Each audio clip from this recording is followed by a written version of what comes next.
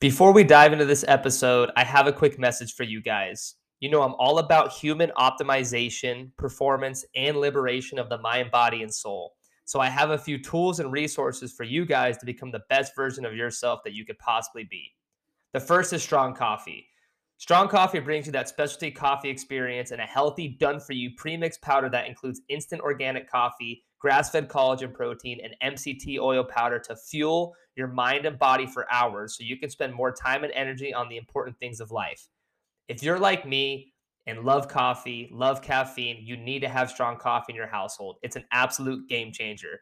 They have amazing flavors to choose from, like honey lavender, which I'm absolutely obsessed with, vanilla, mocha, and plain black.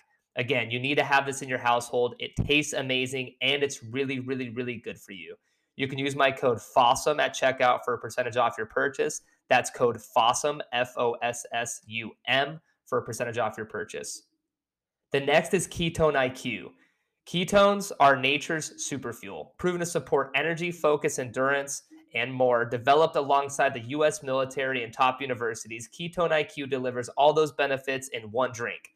No caffeine, no sugar, just clean, on demand energy for superior physical and cognitive performance. You can get them in a bottle or a shot form. I take both. I absolutely love them. I take them before a podcast, before I work out, or any activity that I'm going to need some cognitive energy, focus, and clarity. It really kicks in and helps me get the job done. I did a podcast with Michael Brandt, the CEO and co-founder of HVMN, who produced these Ketone IQ drinks. If you want to learn more about that subject, I suggest you listen to that podcast. It was amazing. You can use code Caleb at checkout. That's KALEB at checkout for a percentage off your order. Last but not least is Vibram Five Fingers. You guys know I'm all about that barefoot lifestyle. I firmly believe in living a barefoot lifestyle. I think it's healthy. I think it just strengthens the foundation of your life and your body and just helps you overall, again, with performance, optimization, and liberation. So Vibram Five Fingers is a shoe that helps spread your feet to give you that barefoot lifestyle. It divides your toes up to help spread that feet, strengthen your foundation, and give you that barefoot feel anywhere you go. I take them to the gym. I take them out. I take them when I go on walks. I like to wear my Vibram Five Fingers any chance I can. And again, it just gives you that barefoot lifestyle anywhere you want to go. I have a link with the discount code already applied to it. So all you got to do is click the link and check out for a percentage off and free shipping for your order of Vibram Five Fingers. I'll have all links and codes in the show notes. And I really hope that you guys take advantage of these tools and resources that have helped change my life. I hope they change yours. I genuinely use all these products, and I really, really hope that you guys take advantage of this opportunity. So now, an uninterrupted podcast. I really hope you guys enjoy and be uncommon. Boom. All righty. We are live. Welcome to Be Uncommon. I'm your host, Caleb Fossum. Luke could not be here today. We love Luke, but he's out doing some big things with El Toro softball. He's coaching right now. So good for him. But on the podcast joining me today, I got Nathan Barry. He is a sports performance, athletic development, and human optimization coach. He's worked in the college football space for a very, very long time, along with several other sports in the college football realm. He's also a USA weightlifting certified sports performance coach. And he is also the director of athletic optimization of Wild Health. So, got a lot of great things, I think, that are going to unfold in this podcast for you guys. Just, we're big in the human optimization world, just really learning about it. I've been very fascinated with it for a long time. So I'm glad that we have, professionals like Nathan taking the time to join us. So thank you so much, Nathan, for taking the time, man. Happy to have you on. Caleb, I appreciate the invite. It's exciting to be here. I'm pumped about it, and I'm excited for our conversation today. I love the title of your podcast, Be Uncommon. Thank you. I just want to give you a shout out on that. That's it's awesome. It's so good to surround yourself with uncommon people and do all of the things that are uncommon and separate yourself from just the common practice of society. So I love the title, man. I was excited to be on today. I really appreciate that, man. Yeah. What does uncommon mean to you? If we're just going to hop right into that, because I really appreciate you bringing that up. I'm curious to know what that means to you. Yeah, I think it's this level of discipline and putting yourself in this optimal environment to succeed in whatever your goal may be. And that is going against the grain of society. I think the way we've been, I would say, trained, or the way that just our society operates is very common. It's very average. It's, just programmed into us to just kind of follow this normal rhythm of society, and just do the bare minimum. And I've always been fascinated with performance. It's always the people that are so disciplined in all realms of life that they're dedicating themselves to growth, not in just one area, but truly all areas. And that definitely takes an uncommon person. And usually you see them succeed consistently at a greater level over time. I love that. There's a couple things that struck a chord with me, and you said going against the grain. I just read a quote the other day from Robin Sharma, and it was, genius is just going against the rational. And I loved it because it's like, that's all it is. People are, oh, you're a genius, or you're so smart, you're so innovative. And it's like, well, no, I'm just thinking about the impossible, or what everybody labels as impossible. I'm just thinking against the rational. And then you said growing in not just one aspect. And I'm a firm believer, we talk about it all the time on the podcast, of just how you do anything is how you do everything. It was funny because I was just talking to some kids about that today, of like, you can't, especially in the college football or college sports world in general. I say football because that was my background, but you can't be a great athlete on the field, but be a half-ass student. It's not going to work. It's going to cause problems. And like you said, how you show up is how you show up. So, man, you being in the sports world for such a long, time so far, and just the things, your accomplishments in that field, I'm really curious to dive in to college sports. It's another world, man. It's another world. And I kind of just want to get your take on the environment of college sports, just in general, and just kind of your background with these several years of coaching in it. Yeah, it's interesting, Caleb, that you say that, because I've gotten this whole new perspective now at being out of college sports for about 2 years now. So it's been an interesting reflection point for myself to kind of look back and look in the environment. And I would say now, dealing with more of the optimization side and really fine tuning, especially for kind of these elite athletes, is we're so focused on the 22 hours that are after the 2 hours you spend practicing or in the facility, right? In college, you're trying to get the athlete to truly buy in and dedicate themselves for that 2 hours of practice or 2 hours of training. And they're not all there. I think a good team, for the most part, you're looking at 90% are truly dedicating themselves, working their butt off for those 2 hours, the time that they're in the building. But they probably don't have the 22 hours that follows truly dialed in. And for them, it's just that process of dedicating themselves and learning to grow and become that person that can obviously work hard and put the time and energy in with the right investment into practice, into all things the sport requires. But like we were saying earlier, the cream really rise to the top of the ones that have that dialed in, but are also growing in the classroom mentally, spiritually, emotionally, that they can actually develop in all of those areas. And those are the ones that really shine. But, looking back at college now in this space, I really feel like the colleges are a little bit behind still, just in terms of the cutting edge science. It's a little bit bureaucratic. There's so much politics within college sports. Like even like the sponsorships, like the Gatorade sponsorships, like they're so handcuffed by all of these things that it truly limits them from kind of breaking through and being cutting edge. And I've so much rather, or just enjoyed this space of kind of pushing the envelope a little bit and truly kind of being on that edge of where is performance going, and trying to explore those realms. Obviously with making very conscious decisions, educated decisions, doing all of the research, but then seeing where can human performance go and where can we take this? Wow. I love that because, and I'm not going to generalize all strength coaches, but there's ego in that college football realm. And I think it honestly just it happens to players as well. I grew an ego from freshman to senior year of just these expectations of myself. And I think it just happens when you're in that environment because it's so competitive.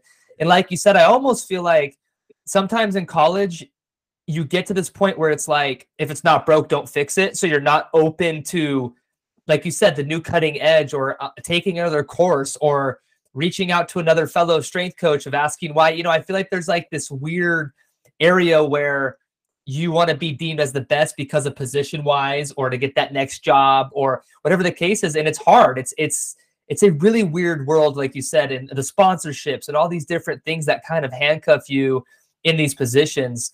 And again, there's several amazing coaches out there, but I can understand and see, and I've seen firsthand how it can get fishy in those areas. So I applaud you. I guess what's the, I mean, you kind of touched on it, but what is the biggest, I don't know. I'm very curious when you talked about those 22 hours after those 2-hour performance, like that's where the optimization comes in, because you're saying I'm training this high level athlete that's already bought in. They're going to go do their best at practice. And I feel like college football is sometimes glorified babysitting with these 17, 18-year-old kids that come in sometimes. Because I remember being a captain as a senior, like, what are you doing? This is college football. Like, wear the right shit. Show up on time. Like, what do you think this is? And as a strength coach, you just want to be able to do your job. And I think sometimes in college, you're taking on a lot of other roles. Like, honestly, a father figure to some guys. You're making sure we spend the most time with our strength coaches. Out of anybody. We spend more time with you guys than we do with our position coaches. So I guess my question going into this is, what's been the biggest, I would guess like a couple of differences that you've taken away from, so you're 2 years removed. What would you want to bring to the college football, or sorry, I keep saying football, but college sports world? If you were to kind of go back, is there something that you would want to help innovate? Yeah, I think, what you said earlier, too, is that ego side where I think a lot of people get attached to a way of training or something like a philosophy that they were trained in. Mm-hmm. And so their ego is attached, to that style of training, or, to those means and methods, whatever that is for them. And I think that's the wrong way of looking at it. I think you have to develop this huge holistic toolbox, and that way you can solve more problems, right? If all you had was a hammer, every problem looks like a nail, So the more you can grow your toolbox and the more open-minded you are, the more problems you can solve. The other thing about college sports is that, everything's a little bit siloed: athletic training, the coaching staff, the strength coaches. And I think that's the unity of that is getting better. And you're seeing these director of performance positions within college sports that are trying to unify and bring those all together. But I would say outside of sports, at least college sports, you look at, soccer, USA Olympic Training Center, they do a really good job of including all parties in all discussions and all conversations. So there's a unity between the strength coach and the technical coach and the athletic training staff. And there's just more holistic knowledge across the board. And that way they can work synergistically together. So I would say that's one thing that college sports could be better at, is just getting more holistic knowledge, pulling it all together, and then stepping outside of just one way of doing things and being more holistic, more open-minded with their development process. I feel like the buzzword in college sports right now is player development, and everyone says they do player development, but just lifting and getting them stronger, the weight room, or just practicing, that's not player development. They don't individualize enough. They don't truly spend their time and energy and objectively track and measure, each player and their progress, and truly kind of hone in on this player development plan. Because there's a disconnect between coach and athletic, performance staff, that's truly not working together to develop the player. And that includes, the nutritionist and the athletic trainer as well. But I feel like that could be much better now in college sports, is that player development side. Yeah, it's funny. It's funny you say all that because, I might be spilling a little bit of beans, but I have a mentor that's been in a holistic kind of performance space for a while. And I was saying how I wanted to help create a new role within college sports of, for lack of better words right now, like a team shaman. And that is someone who brings a holistic aspect where, we sit down and we set the intention before every meeting. We set the intention before we go out to the field. We journal, 5-minute little journal prompt about your goals, what you're grateful for, what I'm wanting to do in practice today, doing some breath work, some meditation, bringing this, a lot of people call it woo-woo. And I have some friends in the college football world that I sent some stuff to that they didn't do it for a while. And I just got a text today saying, hey man, I did that breath work. And I'm feeling it. I'm like, yeah, man, You're learning how to breathe, you know? And so, but it's just such an old school way of thinking with some of these coaches. And I think, like you said, it's starting to get more introduced because there's a lot of science behind it now. So like now the numbers are coming out that it's starting to get less woo-woo. But man, to have, it's like when you're removed from it, you remove this lens and you're able to zoom out, and nobody's going to teach you that things while you're there. Because again, if it's not broke, don't fix it. It's almost like everybody's too scared to be curious because they don't want to mess up what's going on. So it's funny that I think that's lacking as well. Everybody talks about mental health. I was at Washington State when Tyler Helinski committed suicide. And, you know, everybody since then is like, well, mental health, but what are we doing about it? We're not doing, and there's nothing practical. Nobody's taking steps to like introduce a new role, a new system, a new holistic perspective. Because again, I believe in, especially the big problem, and I'd like to get your take on this, because again, strength coaches, you spend so much time with these players and these athletes and developing young men and women off the field. And I think the big thing is just doing something about it, having a holistic perspective to where it's just more than on the field things. You know, it's, if you can help with this identity crisis, there's an identity crisis within sports where I think at the professional level too. And even I've talked to some coaches that have said, I don't know who I am without football. So they've played their whole life and they got into coaching and they're amazing at it and they're wonderful coaches, but there's still something in there that's like, this is all I know. This is who I am. So I think a part of that role would be helping with this identity off the field, because I think that's going to optimize your game and take your game to the next level, because you're taking the pressure off of yourself. You're taking the expectations off. So, you know, I'd love to hear a little bit about, and then I want to kind of get into your story where you're from. We kind of jumped right into this, but you know, just your take on kind of the problems you've seen with these athletes, because I don't think it's talked about enough. And the credit that you strength coaches do get, because we go to you guys for a lot of things, you know. So just kind of your take on that. Yeah, I think going into that identity piece, we see a lot of these athletes and coaches, they feel like their purpose in life is to play football. And I don't disagree with that. I just don't think people's purpose here in life was to truly play football. I think football is a means to fulfilling their purpose. But if your identity is football, you know, when performance is not as good, how do you think you're feeling about yourself? Or if performance is attached to that identity, your performance is going to go up and down with that identity attachment. So your identity has to be rooted something far deeper than football. And your purpose has to be rooted far deeper than football for performance to be consistent and for you to have the right lens, especially the way social media is now, and everything. The media is just harps on people, and for no reason that's beyond out of your control. But that goes back into a much bigger issue, like just it's developing the person psychologically. Yes. And like you said, we don't do that at the college level. And so now most of my conversations with what we do with Wild Health is around that identity piece, is around, you know, breath work. It's around meditation. It's around gratitude journaling.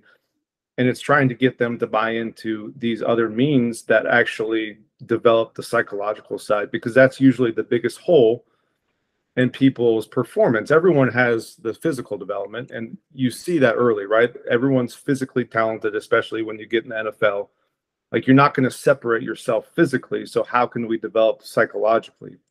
And if 100%. That's a therapist, if that's a performance coach, you know, if that's truly diving into the meditation, into the breath work, into the, you know, all of those things that develop the person, that's where we see the biggest gains of performance from the development of our athletes now. Yeah, I mean, Phil Jackson, with his run with the Bulls and the Lakers, used Paul Chek. That was their secret weapon. It was a psychological, holistic tool that nobody else was doing at the time. And we wonder why, like you said, the performance skyrockets. And when your identity is attached to that performance, your self-worth, you think, goes down because that's who you are. Like, man, I can't stop thinking about this punt returner from LSU. I feel in my heart for him. I don't know if you watched the game, but I guess I didn't even watch it. I saw some highlights and somebody tagged me in something, and it was, I guess he fumbled 2 punts in like huge situations. And who's going to help that kid? And that's all I can think about is I've been there before. where all I had to do was fair catch a ball and I fumbled the punt, but thank God Luke Falk came back in the fourth quarter and threw a game-winning touchdown, or else I would have been in a really deep hole. And I can't imagine doing it on the level that he just did it at the other night. And like, that's a part of the game that nobody prepares you for, and that I don't think anybody's equipped enough there to help him. And I don't think you're going to delete your social media. Like you said, social media these days is a whole nother obstacle for athletes. You are just constantly, especially at that level, when you're elite college and elite professional, you're being criticized constantly. And I can't even imagine what some of these players go through. And so I love that we're on this holistic vibe, and I definitely want to dive into Wild Health. But first, so you graduated from the University of Idaho. Where are you from? Are you from that area? Yeah, I'm from Portland, Oregon originally. Okay, yeah. Cool. Yeah, so we were talking about before we got on here, I was a Coug, so I was in Pullman, and we are like border brothers right there, Did you ever make your way down to Pullman a little bit when you were in Idaho? Oh, absolutely. Yeah, I love Pullman. Yeah, there was great things around both towns. It's just so unique to have two Division I schools that close to each other. It's pretty unique, and it's a beautiful area if people have ever spent time in the Palouse.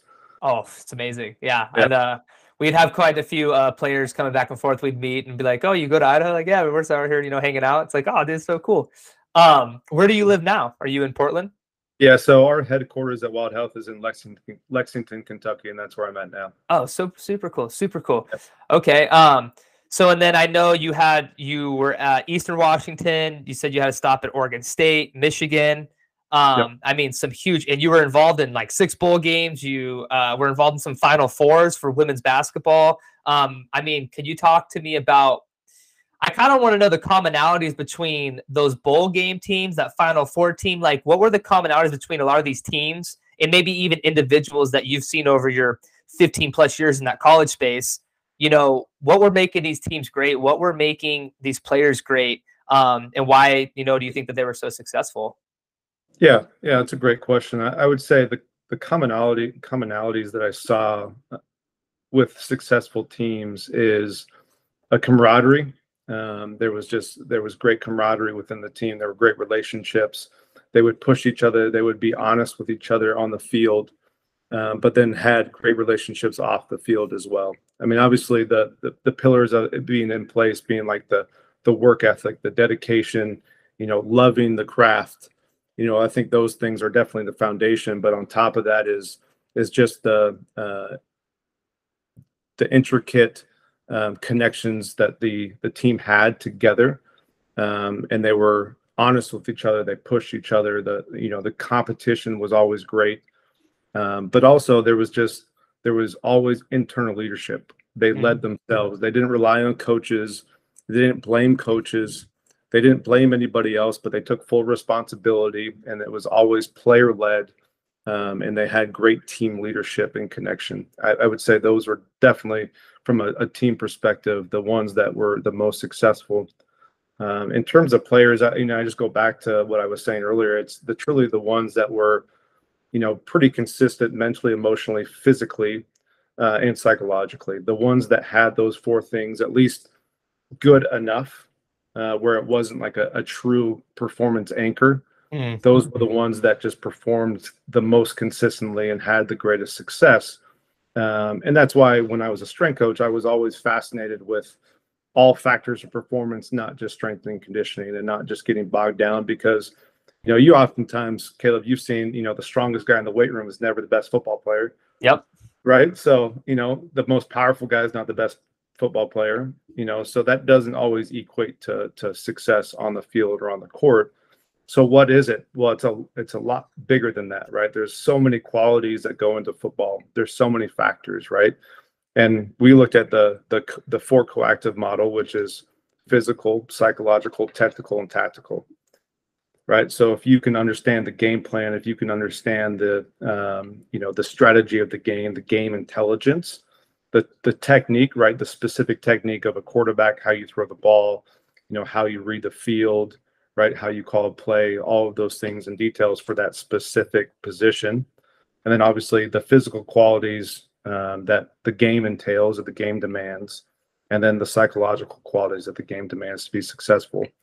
And if there's a big negative, or if there is a big weakness in any of those areas, it's going to be a performance anchor. It's going to pull you out of a position to be successful. So I really enjoyed the process of looking at kind of that full model, the bigger picture, and how can we develop in all of these areas for them to be successful. But again, going back to the individuals, it was the ones that were most consistent in all of those areas that were most successful and had the most success. Yeah, I love that's a really cool I don't want to say program. What was the word? The quadrant. The core coactive model. Model. Yeah, cool model to I never thought of it that way. But I love when you talked about it's not always the guy that's lifting the weight room, right? And I think that's something that gets kind of, I think, egotistical when you're in the weight room, is like loading up that bar. And it's like, okay, but how efficient are you with that movement? I mean, you're not moving that weight very fast at all.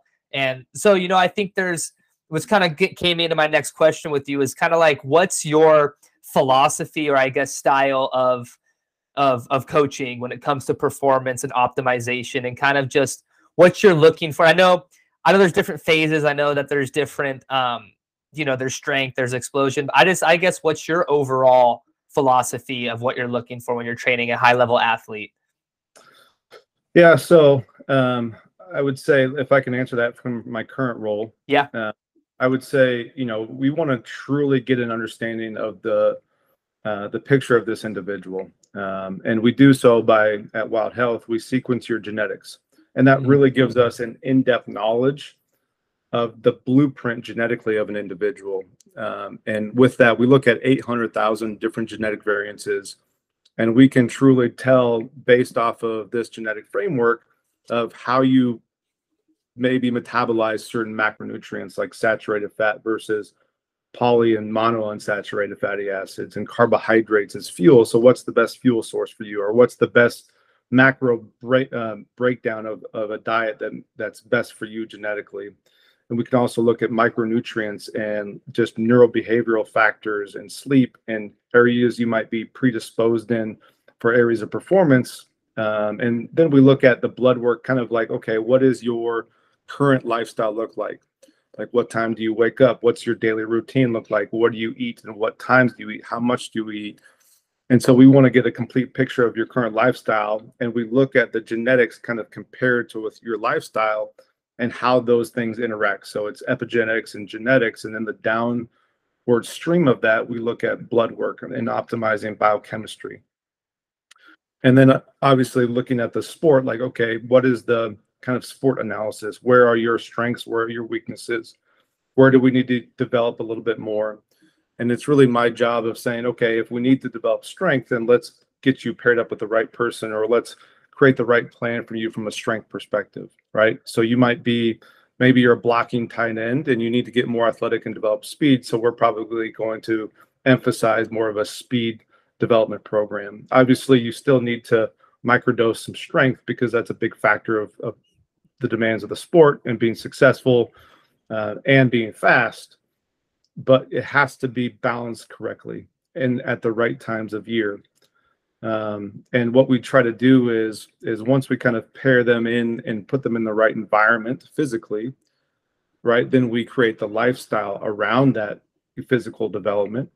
So we're going to make sure that, if you're doing an aerobic heavy day, we're going to pulse in the right nutrients, the right amount of food, specifically for your needs individually, at the right times to get the most out of that workout. It's the same thing with supplementation. It's the same thing with circadian rhythm optimization. When you wake up, what your morning routine is to set that perfect cycle throughout the day, so your circadian rhythm is optimally functioned. So those physical outputs are kind of firing on all cylinders at the right time of day. And then you can also drop cortisol, peak melatonin in the evening to get the most out of your sleep.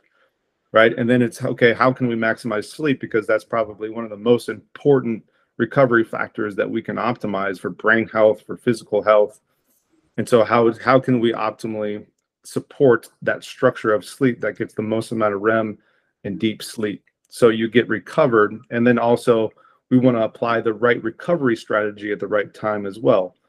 And there's so many different recovery strategies, and our ability to kind of reach into that toolbox and say, okay, this time of year, we only want to stick to, breath work where hot and cold stimulus is.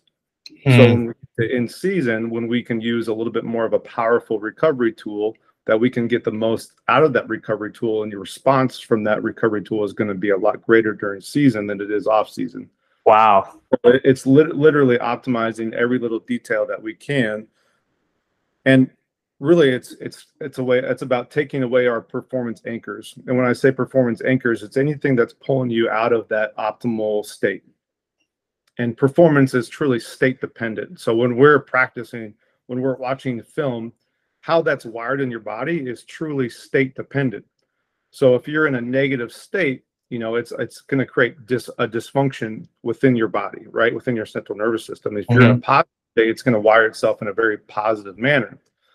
So we want to make sure that it's, if you're on your phone, an hour leading up into, workout, that's probably going to be a performance anchor. Same thing if your first, morning routine, part of your morning routine is getting on your phone or answering emails, that's a performance anchor. If you're watching TV at night, that's a performance anchor. So we want to make sure that we're taking away those energy leaks or those performance leaks, and that we're making sure that, those aren't truly an attachment, or those aren't an addiction. And then if it is, okay, let's address the psychological manner or the behavior change that we need to fix those performance anchors.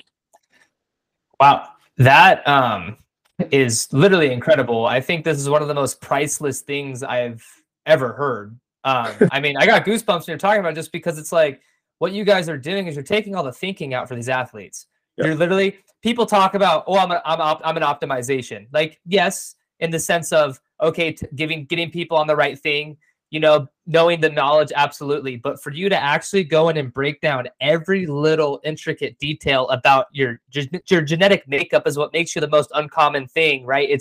It's everybody's so different. There's no one size fits all. And everybody always goes, there's no cookie cutter. But for the most part, everything's cookie cutter, because you're not getting down to the genetics of somebody, which you guys are, which is really incredible. And I think of, when you're an athlete, I mean, like LeBron spends like millions of dollars on his body every year, right? Like, this is something that if you're serious about elite athlete, or you're a team that like has a couple players that maybe you can afford to get onto it, like, because that's a priceless thing. I just think about, like, if I was an elite level athlete, the benefits that I would have to just be like, yeah, okay, because you never know, right? Like, you're taking these supplements, I'm taking these things, I'm doing this stuff, and can I feel a difference? Yes, sometimes, but I don't really have the numbers. I don't really have the knowledge to understand. So the fact that you guys do all that is literally incredible. My mind was rolling. I know of a couple people that I'm like, hey man, I need to get you in here with Nathan, man. Like, you guys need to start getting on this, because that's incredible that you guys. And how does that work? So Wild Health, like, is it pretty much you guys are only doing like individuals right now, or how does that work? Yeah. So Wild Health, it's a genomics precision medicine company, and we look at the full spectrum. So we deal with like autoimmune, chronic disease in our clinical base. So more of the chronic disease side, all the way to the performance side of that spectrum, which is taking that individualized medicine, but more from a performance lens. So then how can we fine tune that and apply that to, elite performance athlete? So we actually are the medical care provider for CrossFit, for Spartan races, and then we just signed a deal with USA Boxing as well. So we do bigger groups, but we have 12 NFL athletes that we work with, and about 20 other professional athletes across, different variety of different professional sports. That's incredible, man. This is I mean, I don't think you can.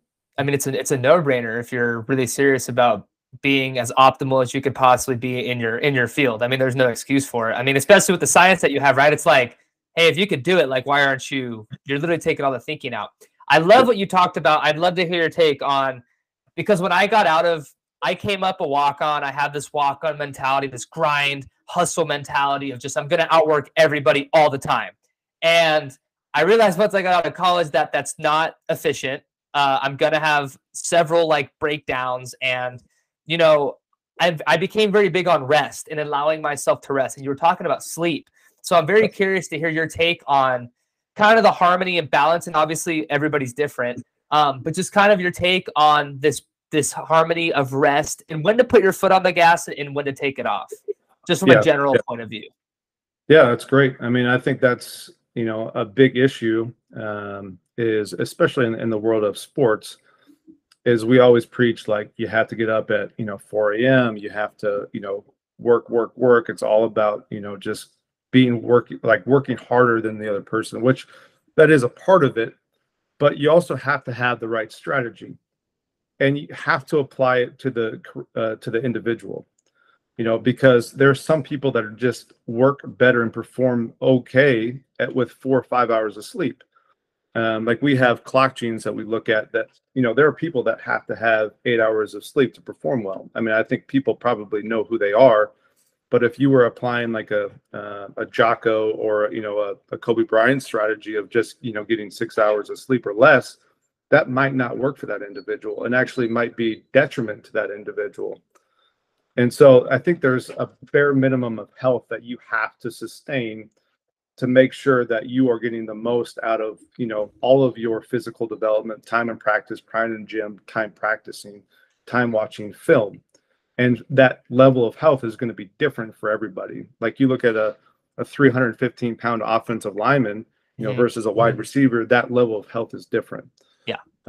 But, I think you have to have those, pillars of recovery in place, like sleep, nutrition, stress reduction. You have to have those things in place because you're also playing the long game.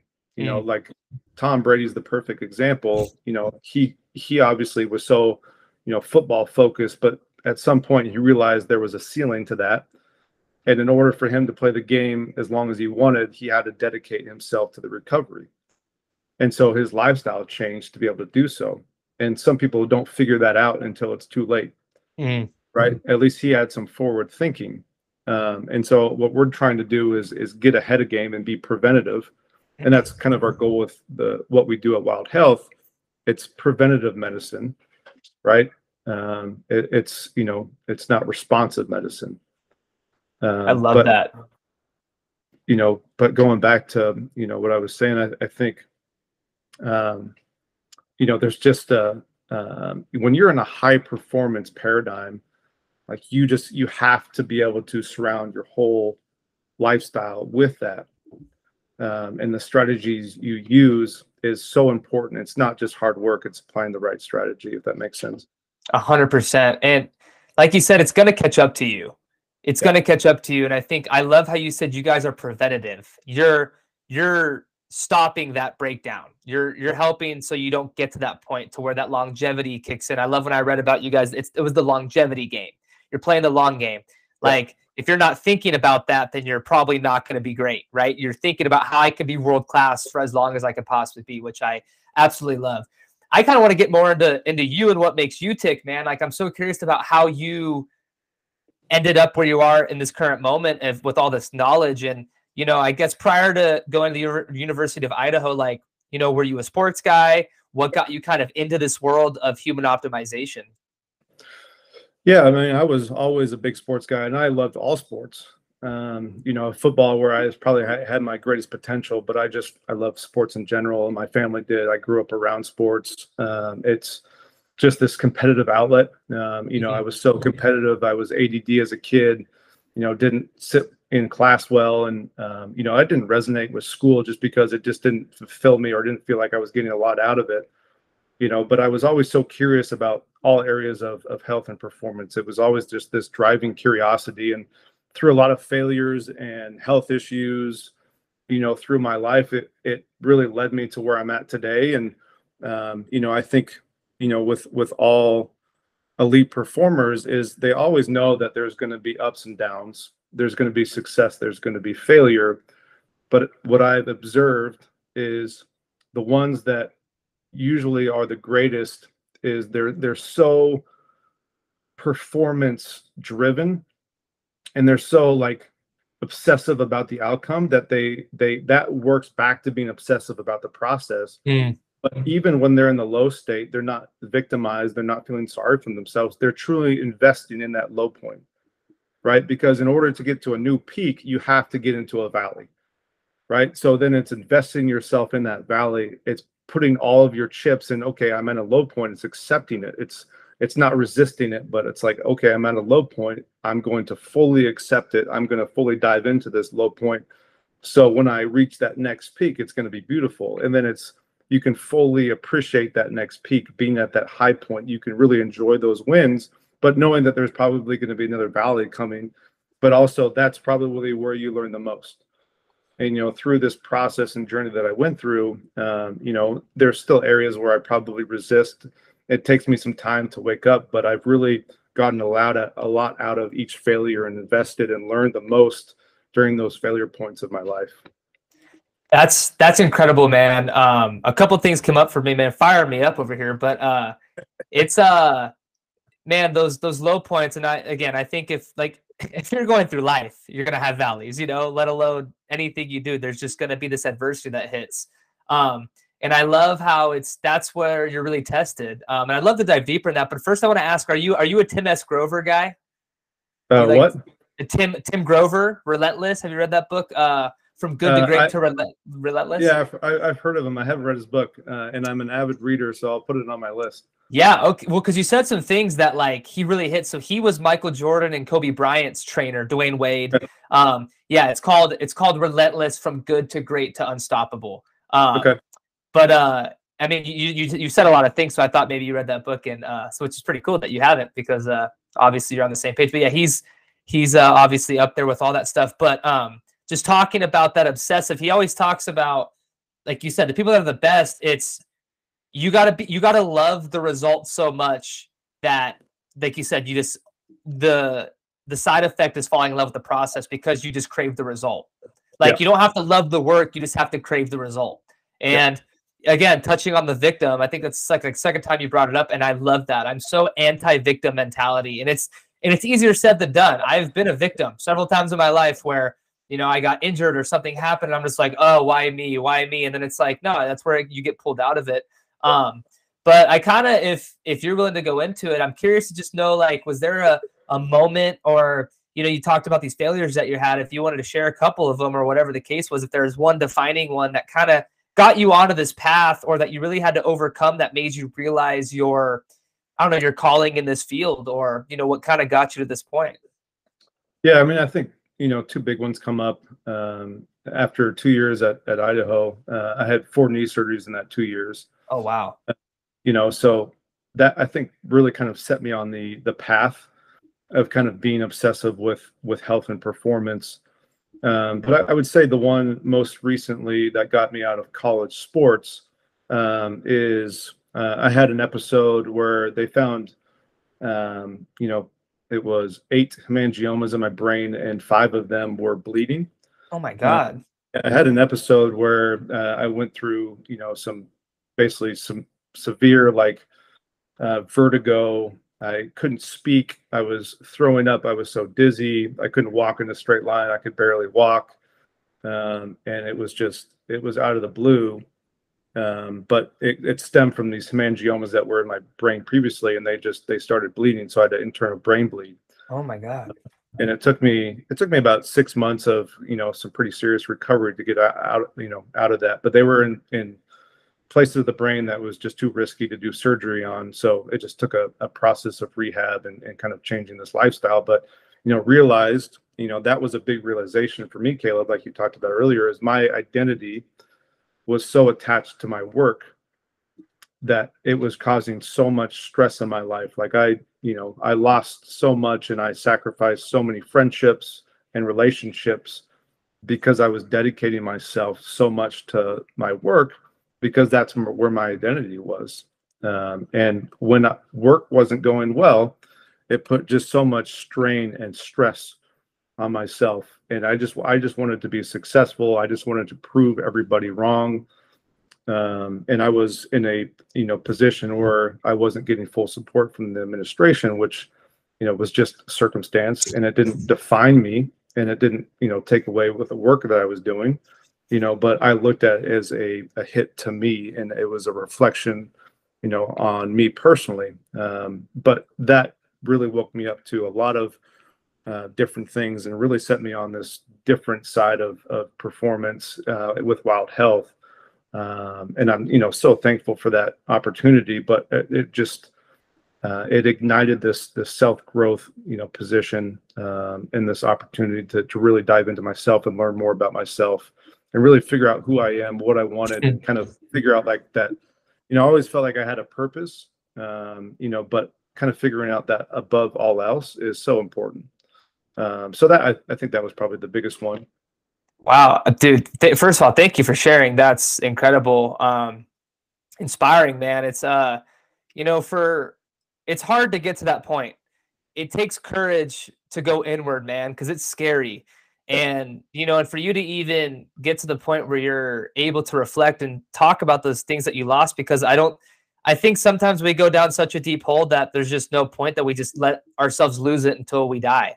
Like, we're just going to keep going on down this path. This idea of inertia, my buddy, the other co-host on this podcast, likes to talk about, of like, an object of motion will stay in motion until it's moved, right? And that's same with life. Like, I'm just going to keep doing this because this is what I do.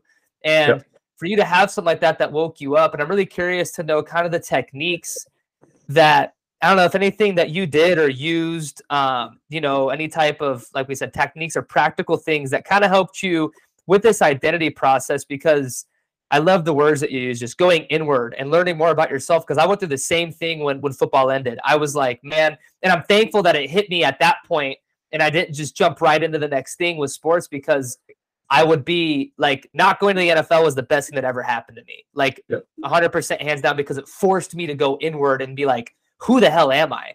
And so I'm curious to know what kind of work you did, and even little routine wise, anything practical that you kind of did that helped you through this identity process.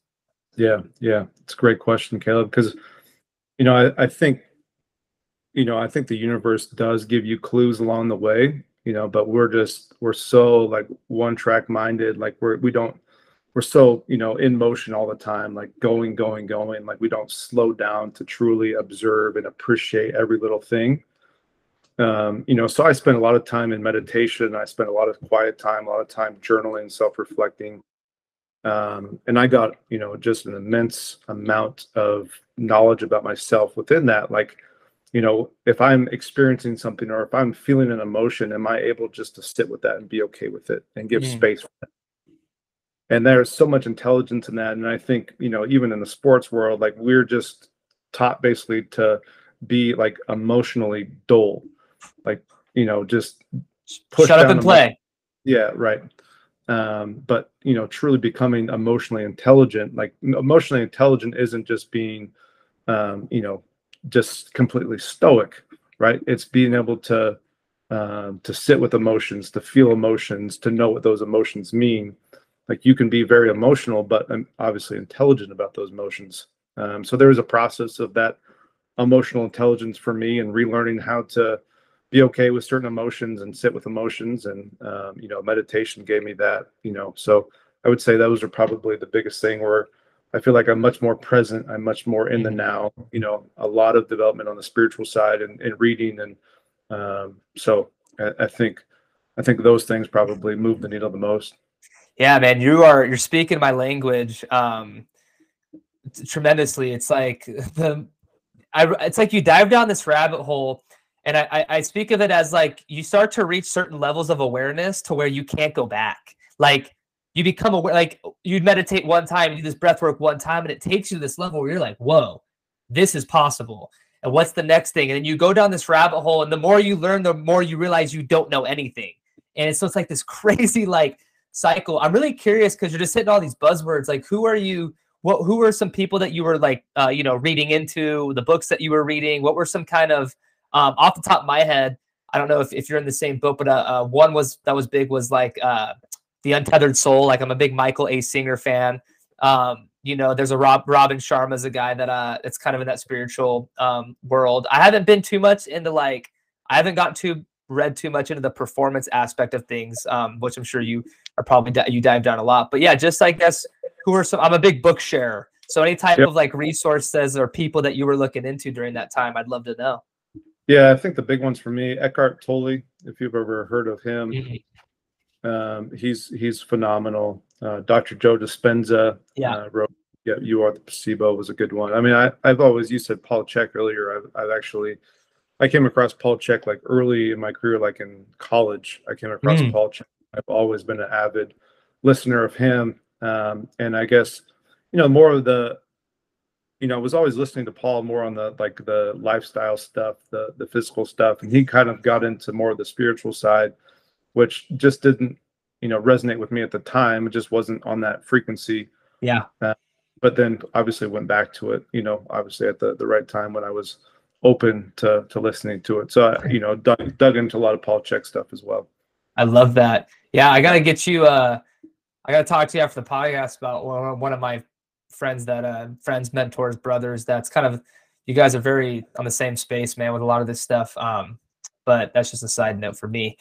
But yeah, man, there's a, correlation doesn't equal causation, but I do think there's this correlation between this foundation of spirituality, faith, whether it's God, whether it's the universe, whatever you believe in, having that faith and that foundation and being able to actually surrender to it.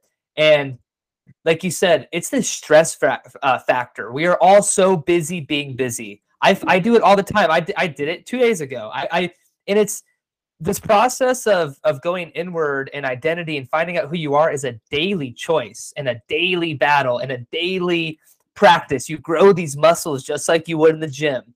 And man, like conversations like this, I know a lot of my teammates, former teammates, kids that are still playing, like they listen to this.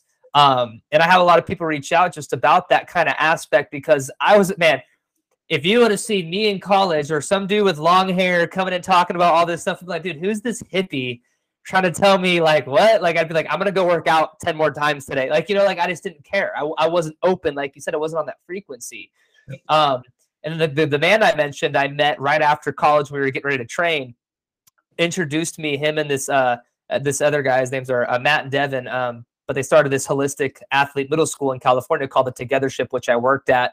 And that started this spiritual journey for me of like going down that rabbit hole. So I'm always so curious when people had a similar awakening, and it's a beautiful, beautiful thing. And it takes courage because you have to let that old part of you die. You have to like literally let that old part of you die, and all these agreements and expectations and things that you made in your head about that old person and that you're not anymore. So, so fascinating. I guess a thing that popped up for me too was, so your whole journey throughout college sports, I'd like to know, what are some kind of top experiences or games, or just, throughout that journey, man, what are some of the top, I mean, you can't really rank them, right? I mean, but no big or small, but what are just some that stick out to your experiences throughout that journey, and even to now, people you've worked with, moments you've seen, games that you've got to, be a part of?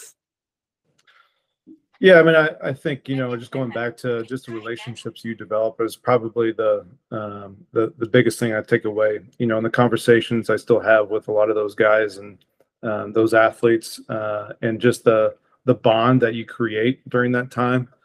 It's just this unbreakable bond that sticks with you for the rest of your life. That it's very special that way. Just there, you're in the foxhole, you're fighting together daily, like you're going through this hard experience. And you develop this really neat kinship and relationship with these athletes that it's always fun to reflect on. But, I think there's always fun games that you go back to. And I would say the 2016 game, Michigan versus Ohio State, when we were at Ohio State, was a special one. We lost in double overtime. But just that level of competition, the athletes that were on both sides of that is probably one of the best games I've seen in person from even though we lost, just like a competitive game was and just the fight that was in that game and sustained throughout the game was pretty special. But there was bowl games, there was, great games, bad games. And I think they all brought a phenomenal experience and a learning experience and a time to observe. And I think that's the great thing about sports, is that it's just such a culmination of all this work ethic and process. And it's, it's put on display. And if you didn't do your preparation, or if there was something wrong with your strategy, whatever that may be, it goes back to the scoreboard. And so then you can work backwards from that scoreboard and look at your process and figure, okay, what do we need to tweak and fine tune And it's a little bit different in the business world. You know, you truly get like, okay, this is the culmination of our process, and this is putting on a huge stage. Let's see where we're at. And you know, you miss that a little bit, and just that competitive environment. You miss that a little bit, but that's the beautiful thing about sports, and you know, I wouldn't change it for anything. Yeah, man, I think you read my mind a little bit where, I mean, you touched on those relationships and that competitiveness, and man, that's the things that I miss. It's the little things. It's just the talks, the conversations, bullshitting with my coaches, going into the room a little early and talking about just random shit. You know, it's just, you don't have that every day. Or being with your best friends. You guys live down the street. You guys get older, you move on with your lives. You know, you guys start your own lives, your own journeys, and everything gets a lot more serious when you're done playing. You know, you move on from this college lifestyle, whatever the case is. But you said, you know, that is the beautiful thing about sports. It's truly incredible, man. Just all the things. And, you know, I've been struggling with lately is something I told my friend. I was like, you know, in sports, like you said, you get this instant feedback. It's like instant feedback. And you know the compound effect. You know, if I do this in the off season, I'm going to shine during season. It's like this formula. It's black and white. It's not, but then you get to life and you get to the business world or whatever the case is, like you said, in life, it's not as black and white. What's my 1% today? Right. And it's crazy how different the 1% is. Cause for me, it was like, yeah, okay, go out, catch some balls. I know exactly what I need to do to get better. And sometimes it's not always physical. Sometimes it's watching film, but it was like, it was more, I don't know, I guess kind of served to you. Like you kind of knew the steps to take in life. You have to kind of do it yourself. You're trial and erroring so much, trying to figure out what this 1% is for you to reach whatever your goals are. And the thing is, no one's going to do it for you. When you're in this lifestyle with a team, you're held accountable. They care if you show up because it's detrimental to the team. Nobody cares if you don't show up in life. That's on you, man. You know, like if you have a family, obviously, but people will start to, hey, man, you're messing up. I got to move on. So it's like you have to have this self, you know, discipline, this self, I guess, lack, you know, motivation. But just interesting. Like you said, you get that instant feedback. Yeah, the instant feedback and that accountability can be really hard for some people too, especially the hard chargers, because they're so hard on themselves. Like if they're not, you know, if they didn't make a perfect play every single time, or they weren't perfect every single time, they're just brutal on themselves. It's just the self-talk, you know, it's like, it's, you know, they're very hard on themselves versus, you know, truly looking at that failure like as an opportunity to improve your strategy, or, hey, what could I have done differently? And your thought process always blames yourself first and foremost. And that can be a very difficult thing to get over. And so self-talk is so important, but also finding what's optimal, not perfect. And everybody strives for perfection, but you can't be perfect every single day, every single play. So what is optimal for that play or that day? If you had a bad night of sleep, you can still be optimal for your current state, right? If you're in a away game in a hostile crowd, you can find optimal, you know, for that, plus bad weather, whatever it is, you can find optimal for that environment. You know, you can find optimal for, you know, that someone's truly better than you that you're competing against. You can still find optimal against them. And so I think this strive to be perfection is not a great path to follow. And then just having this positive self-talk is also such an important strategy for athletes. I love that, man. I love that because change is the only constant, right? And especially in football, I love those pregame speeches like, hey, man, the only thing promised today is adversity, right? Sports, anything you're doing, life, the only thing promised is adversity. How are you going to respond? Okay, cool, we got punched in the face. How are we going to maneuver around this obstacle? What's the opportunity, right? Being optimal. I love that. Another thing you touched on is funny because I'm reading the 4 agreements with my students right now, and it's you know, what we talked about today, or something that came up was, it said, you know, justice is being punished one time for that mistake. And us as humans, we punish ourselves thousands of times for the same mistake. I dropped that ball, but I'm going to go think about this for the next 5 days. Like, dude, you are literally just like, you know, and so it's so hard and it's easier said than done. But that's one thing that came up for when you said that, because that self-talk, that voice in your head, man, the judge, that inner judge, it can be brutal. And finding ways to befriend it, man, and just, hey, you know what? I dropped that ball. What can I do? The only thing I can't go back and fix it. I got to move on, play the next play, and catch this next one. Like, it's coming. Like you said, being optimal in each environment, man. I absolutely Absolutely love that.